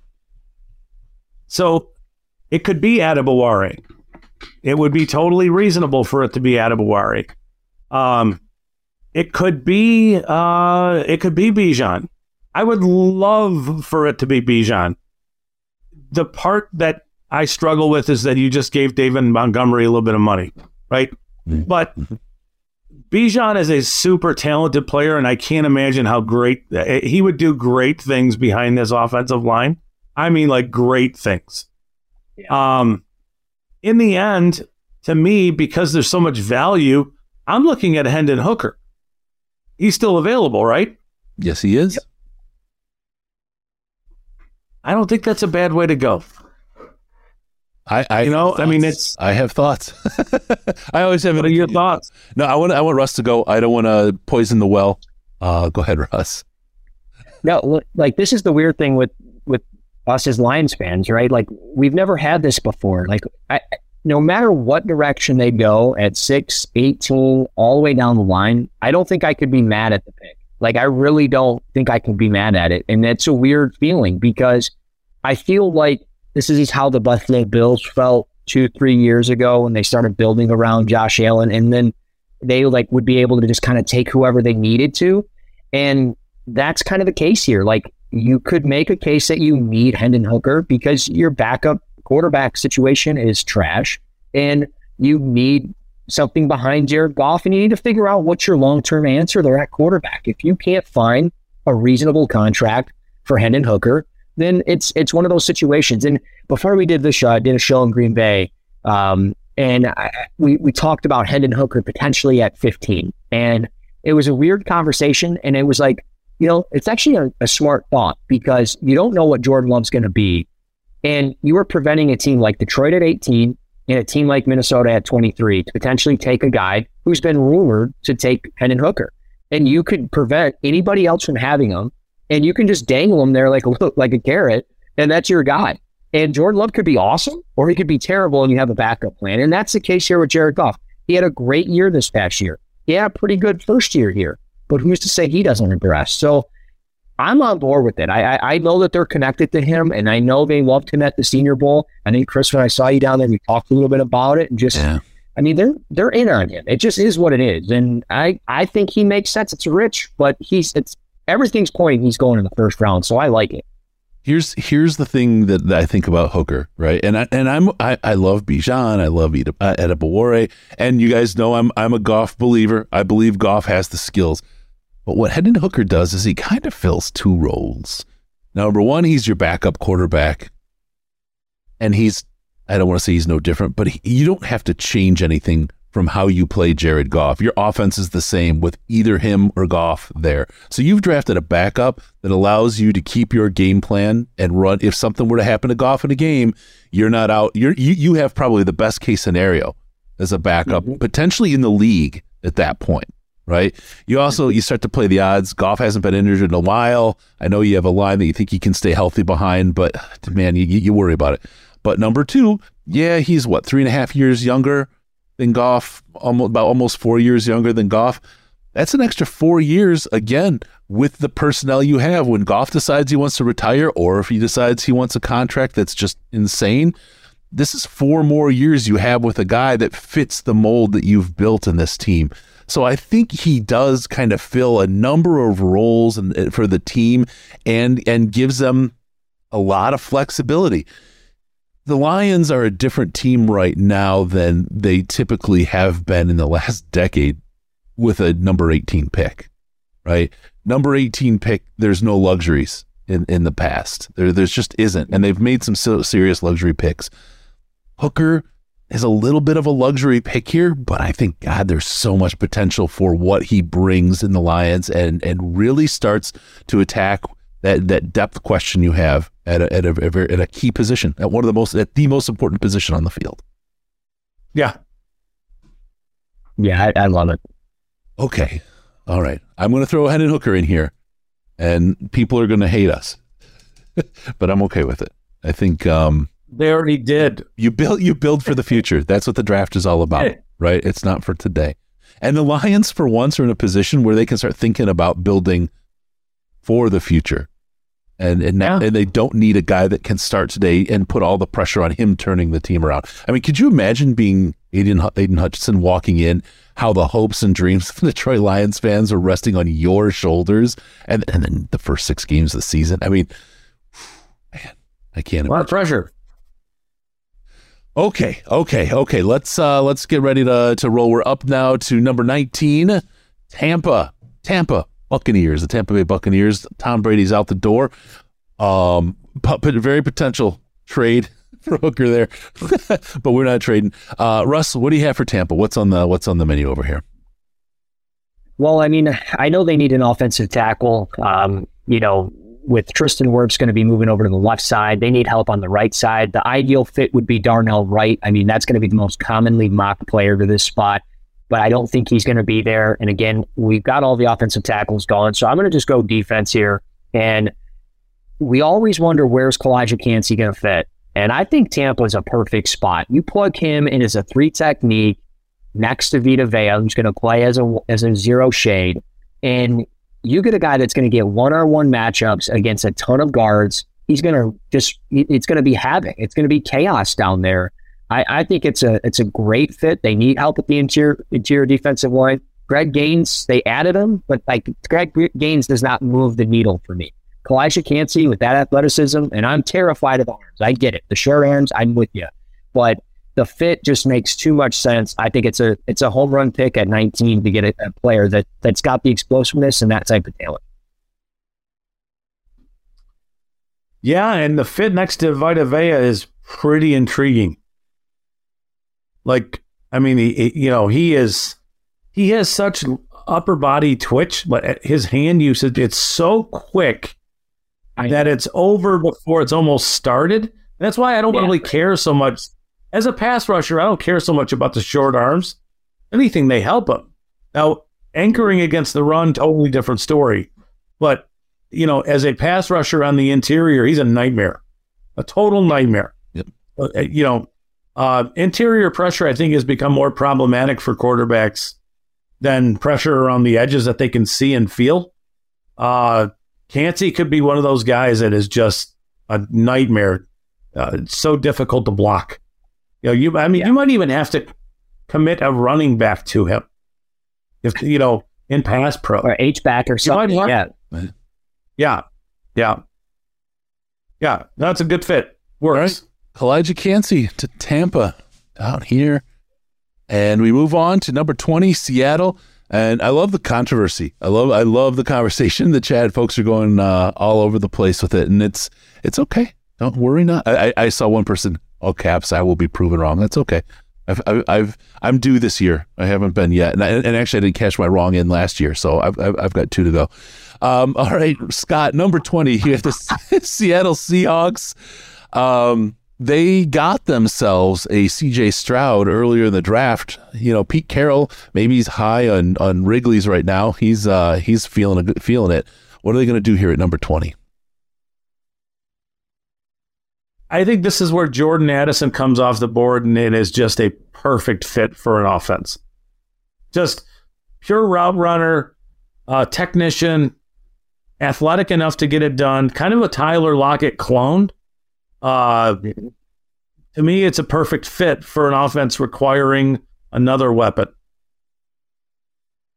Russ, I don't know what you think, but I love Jordan Addison. I think he's I think he's the best receiver in the draft, if I'm going to be completely honest with you. I love the shiftiness. I love the way he sinks his hips and he's able to change direction. Watching him run a whip route down in the red zone, I mean, it's poetry in motion, man. He is so fluid. He is so good. I love this fit. And as we took Stroud earlier, you bring in Addison. You've kind of got, I don't want to say Tyler Lockett 2.0 because he's nowhere near as explosive or as fast vertically, but he's going to win in the short areas of the field. And you have DK Metcalf to take the top off the defense. So I love the fit. Yeah. There you go. All right, Jordan Addison, sealed the deal, ready to wheel for the Seattle Seahawks. Now we come in, Russ, you've got a tough decision. Miami at 21. They've already penciled in a guy named Forfeited, but I'm not sure. Is that who they're really sticking with? Forfeited. Terrible. Absolutely. Dad, is that you? Could be. What's your mom look like? All right, we'll go to 22. Scott, it's up to you, man. We're going to stop now.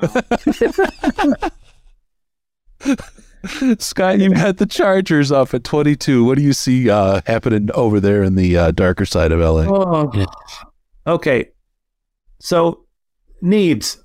Wide receiver, defensive line, tight end, linebacker, edge, running back, safety, and tackle.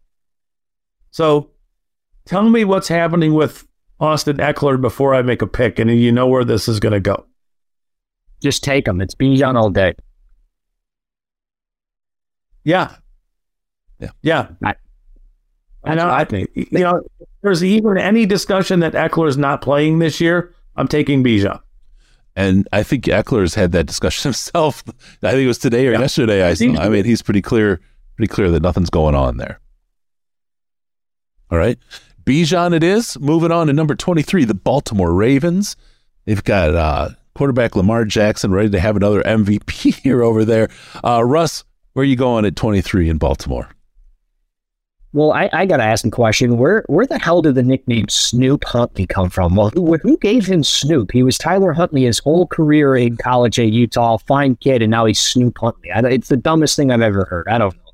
But that said, the Ravens, look, I don't think they're going to go the traditional way of wide receiver. I know Quentin Johnston is staring us in the face, and he'd be a great fit. But I think it's a corner. I think that's what they're going to do. And when Joey Porter Jr. is staring there, I mean, great length.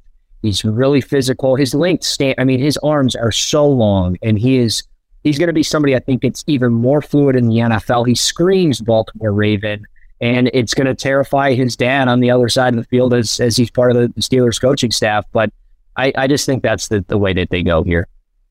Think about him in trail technique. Like, how do you drop one over the top there? Good luck. You can't. Yeah, you can't. Yeah, no, I agree. I like Joey Porter Jr. here. The one thing that you are guaranteed to do is chase Lamar out of town, though. They have no targets for the guy, and going Joey Porter is a great move. He's going to be a great player for that team, but that's kind of sticking it to Lamar, and they'll have to figure that up. Yeah, I think they're going to do that. Maybe Joe Flacco will come back. You never know. He's got some minutes left in him. All right, Minnesota Vikings. Scott, you were there. They're up at 24. Will they pick this year? I guess that's the first question. Or will the clock run out? We'll move on. I think they'll make a pick. Okay. I do. Not certain, but I think they will. The pick they make, it's we're getting into territory where it's a little bit on the tough side.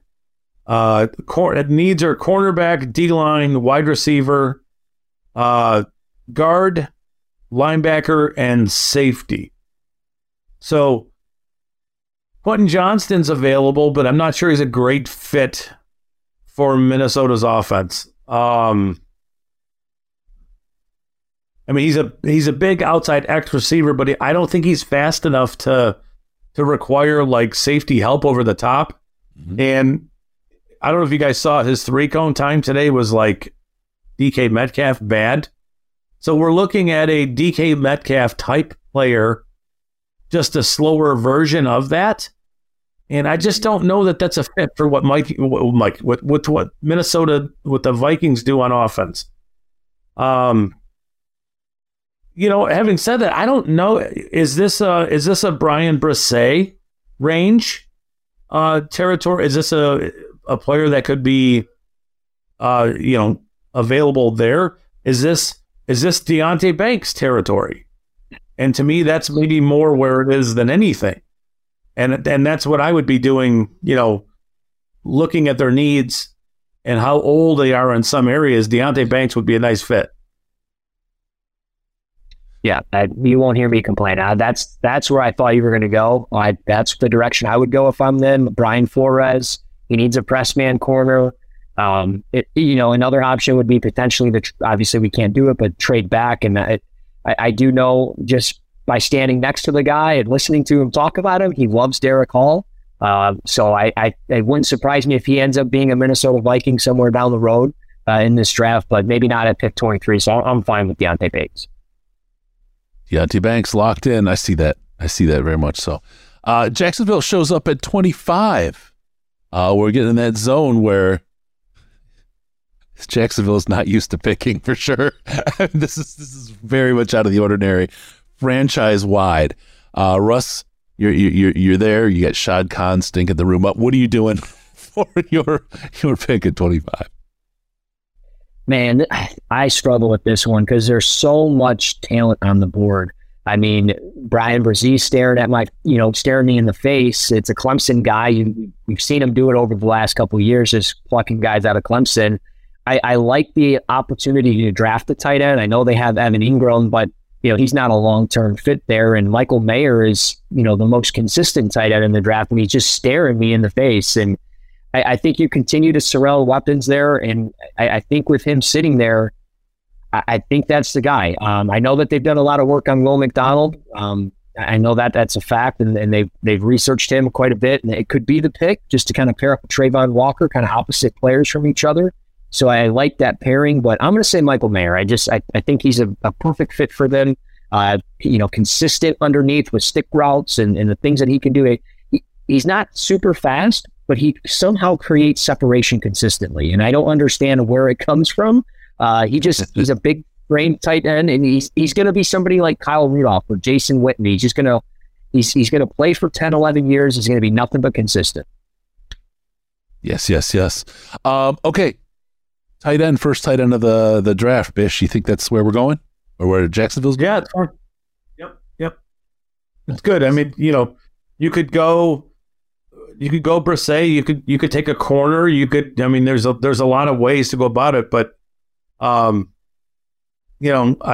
think that they need help there. He can help as a blocker too, so it's not like he's not a everybody said they already got Evan Ingram. No, he's a different player than Ingram. So yeah, he helps the offense in a variety of ways. All right. Yeah. That offense would be stacked. I mean, I don't mean to cut you off, Chris, but I mean, Christian Kirk, Calvin Ridley coming there. You got Evan Ingram.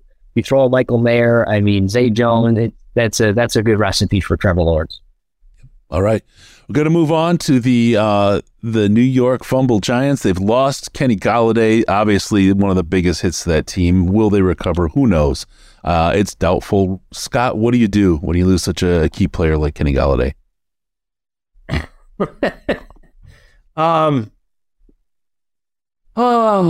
It's crazy to say this, but I think you're ignoring the receiver position potentially again because you need help on the offensive interior. The Minnesota interior offensive lineman, the Minnesota center, I think is a perfect fit here. And it's about the range where they start coming off the interior offensive line players. I think he can play at a high level right now. The question is do they fall in love with a player like some of the receivers, like Zay Flowers is one of them. Yeah. Now the problem is they have a bunch of small receivers already. So if you're not looking at Quentin Johnston because maybe you don't like the route running and some of the athletic upside, the profile, I think you're looking at the Minnesota center and being pretty comfortable with it. All right. You thinking John Michael Schmitz is on the board here, Russ? Yeah, no, I think so. I think that's the direction I would go if it's not going to be Quentin Johnston. And, as we talk about the 3-cone drill and stuff like that, it kind of starts making me, and he can't really separate. He struggles against physical defenders, starts getting me kind of thinking back to Kenny Golladay in a sense. And it's like, do they potentially want to take that risk again? So, and I agree with Zay Flowers that you've got enough of those slot type of receivers. So I would take John Michael Schmitz if I was them. That's a perfect fit. It's a plug and play center, and that's what they need. Yeah. All right. We're in. Book it. We're up to pick number 27 now. As we roll through this, I'm going to run through the picks really quick just so everybody's up to speed. We have the scroll in the bottom if you haven't seen it, but Carolina goes with Bryce Young, Houston, Tyree Wilson, Arizona, Will Anderson Jr., Indianapolis, Anthony Richardson, Seattle, C.J. Stroud. The Detroit Lions land with cornerback Devin Witherspoon. Christian Gonzalez goes to the Las Vegas Raiders. Atlanta, Jackson Smith and Jigba. Chicago with Paris Johnson. Philadelphia with Jalen Carter. Tennessee, Will Levis. Houston, Darnell Wright. The Jets take Broderick Jones. The New England Patriots with Brian Branch. Green Bay Packers go with the defensive end Miles Murphy. Washington takes Peter Skoronski. Pittsburgh, Anton Harrison. Hendon Hooker to the Detroit Lions at 18. Kalijah Kancey to Tampa. Jordan Addison to Seattle. Mr. Four Fight It to Miami. Bijan Robinson to the Chargers. Joey Porter Jr. to Baltimore. Deonte Banks to Minnesota. Michael Mayer to Jacksonville. And John Michael Schmitz, sounds like an actor, goes to the New York Giants. We're on to number 27. Russ, you are in place of, I apologize for putting you in these shoes, but you are Jerry Jones and the Dallas Cowboys. Man, I struggle with this one because I could see them going in a variety of ways. I mean, Dalton Kincaid is there. I think that they could look at upgrading, with Dalton Schultz gone. I could see, potentially Zay Flowers as well. But I'm going to go with Nolan Smith, the edge rusher out of Georgia. I think he can play a variety of roles for them. I think he could even play as a will at time. And their starting will right now projected is Damon Clark out of LSU. And I loved him coming out of LSU, but he had that spinal surgery, and that's not a sure thing. So, that's a pretty big injury. I think you get Nolan Smith here. You're getting a vicious, violent player. My colleague, Anthony Proashker at Cover One, describes him as a raptor. So, he's one of those guys that's just violent, man. And I like him. I think he, that 4.39 40, the 41.5-inch vertical, he's explosive. And I think you pair him with Micah Parsons, you can get those guys in space. You can rush the passer. I think it's a great fit, and it's not necessarily the top need, but I think it's somebody that it kind of fits. There you go. Nolan Smith, is that your guy, Scott? Yeah, it works just fine. I hate that for the Lions having to play them this year. That's definitely why you need your Hendon Hooker backup ready to go. Yeah. Man, oh man, that is an ugly pass rush there in Dallas. All right, we move on. 28 Buffalo. Scott, you have the Buffalo Bills, the 28th position. Tell me why they're putting Zay Flowers out there or not. Tell me what you got for the Buffalo Bills. Well, they definitely need help at receiver. And if we're saying Zay Flowers is available, I think pencil it in. They need explosiveness out of that position. I think there's some frustration from Stefon Diggs about just, some of the ways the offense has gone. But in the end, Josh Allen needs more weapons. And Zay Flowers is an explosive dude who can play. It's a nice fit. Did I steal your thunder too, Russ? I didn't mean to do that. No, you're good. I think it's a great fit. They need a guy in the slot. I think Zay Flowers kind of plugs and plays there, and I think it's a great spot for Josh Allen and that offense to keep moving forward. All right, 4 picks left in the draft. Russ, we're going to go with you. We have Zay Flowers going to the Buffalo Bills. Cincinnati is up. Obviously, deep need for quarterback there. What do you think the Bengals are doing, Russ? Man, again, another tough one. There's a bunch of different players that I think kind of fit what they're looking for. But he's there, and I got to take him. It's Dalton Kincaid, the tight end out of Utah. I know they brought in Irv Smith, but it's a 1-year deal. He's coming off an injury. You never know what you're going to get there. And they got a lot of luck with Hunter Henry this past year. But with Dalton Kincaid there, you're getting a guy, he's also coming off an injury, but I think the upside's a lot higher than Irv Smith. And I think there's not there's nobody more sure-handed than Dalton Kincaid in this draft as a pass catcher. 1 career drop, 70 receptions this past year. I think the ceiling's high for him. I think he's going to continue to get better in Cincinnati with Joe Burrow. Mr. Bischoff, what do you have for us? Oh yeah, he's still there. No, I'm here. It's So I'm going back and forth between Kincaid and Darnell Washington. So I think we're targeting the position. They're totally different players. Yeah. If Cincinnati wanted to dial up more power runs, I would say maybe Washington would fit better for what they're doing. But the idea that they want another weapon and a pass-catching weapon who's a really, really good one tells me that Kincaid is likely the better option. So I'm going to agree that Kincaid is the pick, and I think it makes a lot of sense. All right. Dalton Kincaid lands in Cincinnati. Everybody's happy. And we move on to the New Orleans Saints at number 30. Bish, you've got 2 picks to make, 2 more heads to get into before this is all over. I know the pressure's really getting heavy here. You're sitting in New Orleans. It's terrible. Who are you going to pick, and what are you going to do with it? Oh, so Bresee is still available, correct? Yes, he is. Yep. Jahmyr Gibbs is a player who I think they'd have to be looking at this point. Yeah. Although running backs don't go in round 1. I get it. Osiris Torrance, I think, would fit here just fine as a player. And then there's some edge players I think that could fit. Derek Hall might fit here. BJ Ojulari might be another one who fits. I would say right now I'd be leaning to Torrance, the guard from Florida, a plug and play, bolster the offensive line type. That's just where I am with it right now. I could make an argument for Gibbs too, but I think it's just unrealistic to think that we're going to have two running backs in round 1 this year. So I'm going to go with the guard. Russ, what do you think? Osiris Torrance is out there. He's doing his Gator chomp. How's he going to do in New Orleans?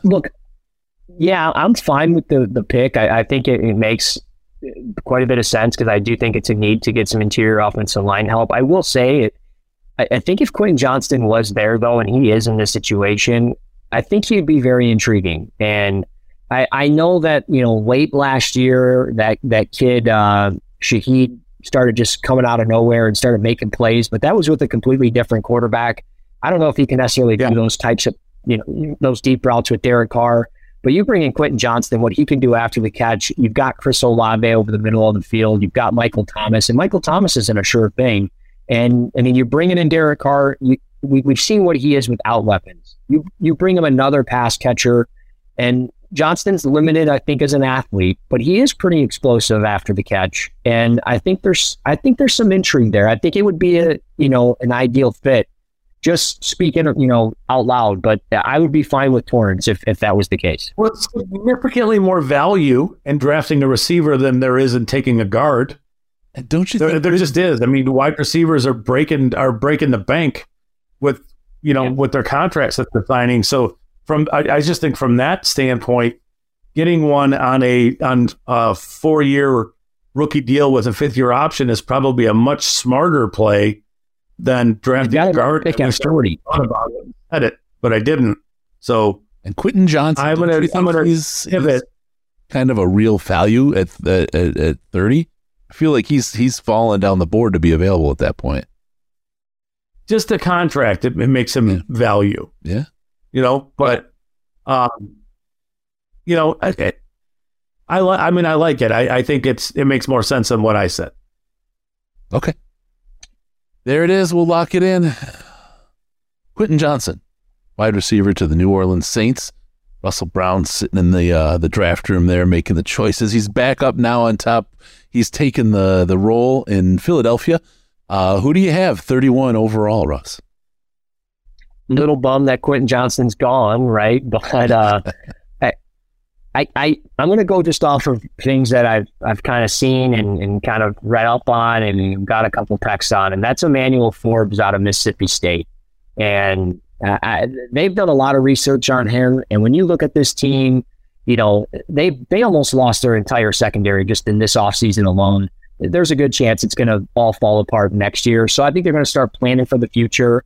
It's not necessarily what their MO is in this organization in the first round, but I think you get a guy like this, you can add some weight to him. He's got tremendous length. I like, his fluidity as well. I think he's fairly physical from time to time at the catch point.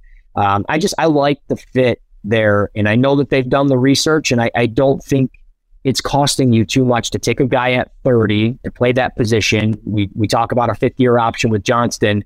You do the same thing here at corner, and it takes a little bit of time to figure out the corner spot. So Forbes to be able to sit there behind Slay and the guys that are there, I think it's a home run. What do you got for me there? He's a ball hawk. He's a ball hawk. Lots of pick sixes. He is a spindle. Like, he is a thin, wiry dude. And even if you threw 15 pounds on him, he's still an outlier. So it's like, he does need to get into, he would need to get into the Eagles nutrition facility and put on some pounds. But just from a ball hawk perspective, yeah, he's fine. He's got a mentor, Jalen Carter, to help put some on pretty quick. So maybe that'll help him out. Yeah. It's true. It's terrible. All right. Cornerback Emmanuel Forbes goes to the Philadelphia Eagles. That leads us number 32. Scott, who do you got here? This is interesting because there's a number of players on the board. You have a Super Bowl winner who's really still got a lot of really quality picks available to help even get better. So they lost Frank Clark, correct? Yes. Do I have that right? Lucas Van Ness it's Lucas Van Ness here. I mean, just from a values would be. All right. But I just think he fits perfectly for you need a power pass rusher. They've seen what a player like Chris Jones can do in getting into the pocket and disrupting things. Lucas Van Ness has a long ways to go to be a high level down to down, defensive player. But we're talking with pick 31 or 32, whatever you want to call it, player who probably will be long gone before this, and a player who could grow into something that might help them down the road. All right, Russ, any arguments? You want to punch Scott in the nose or anything? Nope, no arguments for me. I think it's a fantastic pick. I think you pair him up with George Karlaftis. I love it. All right, there we go. Full first round mocked out. Pretty interesting. And I mean, if we were to do this again, I have a feeling we'd roll out different. But I mean, we're looking at guys like Osiris Torrance, who's not even gone. Who else we have? Jalen Hyatt out there, who's a value guy. Brees, right? He's out there still. Tons of quality players out there ready to roll. Very, very interesting. Now, the Lions don't pick again until, 50? Or 48, I think. 48? Yes, 48. 48. And then 55. And then 55. That's it. Sorry.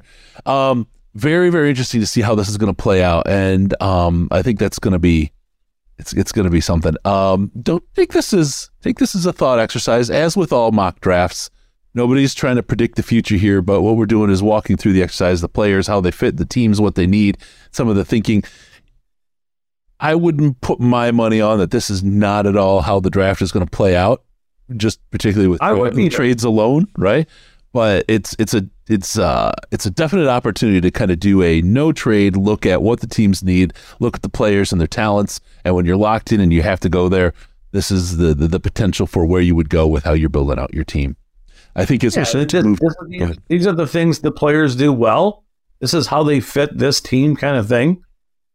We're still enough ways out that it's early to be doing these because we don't have enough information. So, take it for what it is. Yeah, there you go.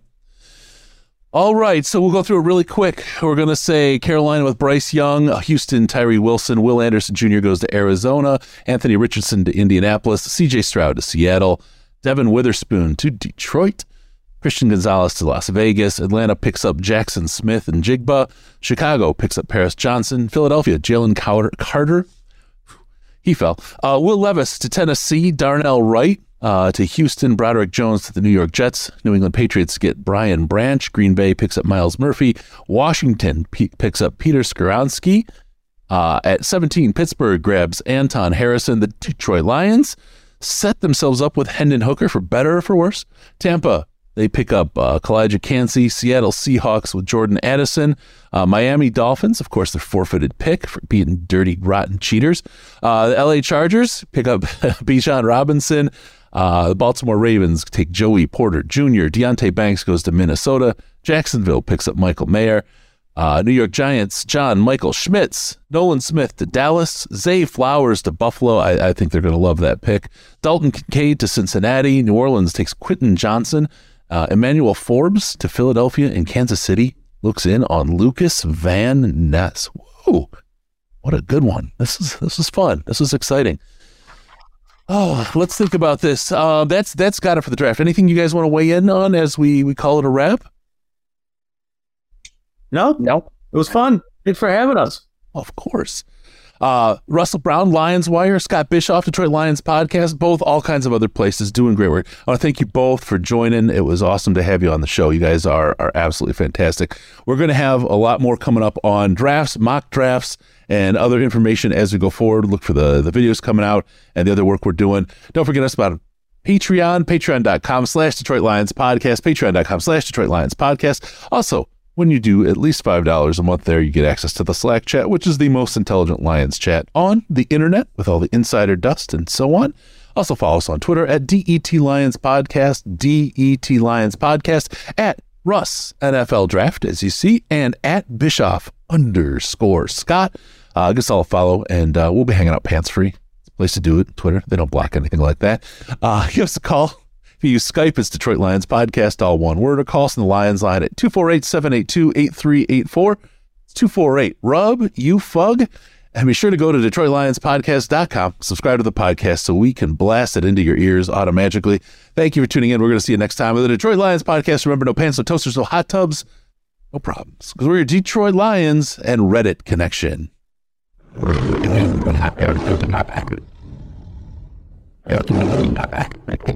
Final seconds winding down, and look at that. How big is that? Chris and Case out of time. Pack the bag, start the plane. This show is over. You've had enough of that shit.